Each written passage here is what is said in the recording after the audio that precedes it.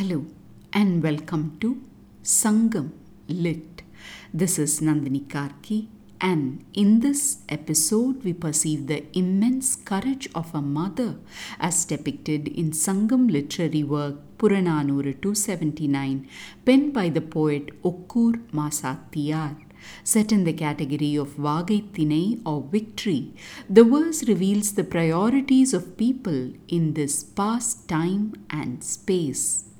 கெடுக சிந்தை கடிது இவள் துணிவே மூதில் மகளிராதல் தகுமே மேல் நாள் உற்ற செருவிற்கு இவள் தன் யானை எறிந்து கழுத்து ஒளிந்தனனே நெருணல் உற்ற செருவிற்கு இவள் கொழுநன் பெருநிறை விளங்கி ஆண்டு பட்டனனே இன்றும் செருப்பறை கேட்டு விருப்புற்று மயங்கி வேல்கை கொடுத்து வெளிது விரித்து உடியி பாருமயிர் குடுமி என்னை நீவி ஒரு மகன் அல்லது இல்லோள் செருமுகம் நோக்கிச் செல்க என விடுமே.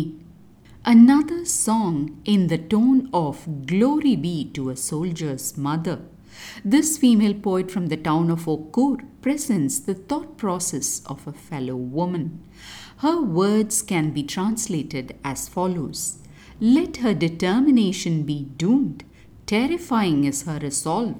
Understandable though, for she comes from a line of an ancient clan. One day in the past, in a fight, her father felled an elephant and perished in the battlefield. Yesterday, in another fight, her husband, protecting their huge herd of cattle and thwarting those who came coveting, fell dead. Today, on hearing the battle drum, with desire overwhelmed, she hands a spear, ties a white garment, and spreads oil on the rough and sparse hair tuft of her one and only son, and sends him with the words, "Go towards the battlefront." Let's explore the nuances here. The poet starts in a shocked tone about a woman's actions, talking about how determined and clear this lady is in that she wants to do. The poet adds in a reflective tone that it's quite fitting to who she is, which is a woman coming from an ancient and brave tribe.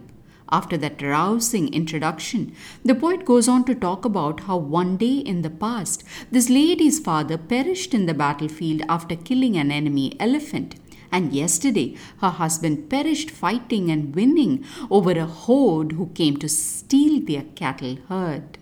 While that is so, today when she hears the battle drum thundering, calling soldiers to assemble, without a moment's hesitation, she immediately calls her only son, hands him a spear, ties a white garment around his waist and oils his dry hair, and bids him to go to the battlefront, the poet concludes. Someone who has lost her father and her husband wanting her son to go and possibly face the same fate is frightening indeed. That the poet, to shares our terror in the opening lines, tells us it's no taken for granted thing to send one's child into the arms of such danger. And yet, this mother dares to send her only son and possibly end their line, all in a bid to fight someone's war. Without a doubt, this etches the trust the Sangam folks had in what they saw as the purpose of their existence, and that was to fight bravely and live a life of honor. While it's hard to accept this action of a mother sending her child in harm's way, we can still admire her way of standing up for what she believes in, no matter the sacrifice that demands. Here's wishing this mother's trust brings back her son alive and honored after that battle. Thanks for listening to this episode of Sangam Lit and journeying with me to ancient lands and minds. Please visit nandinikarki.com to share your thoughts and do spread the word about Sangam Lit. Until next time, Nandri Vanakkam.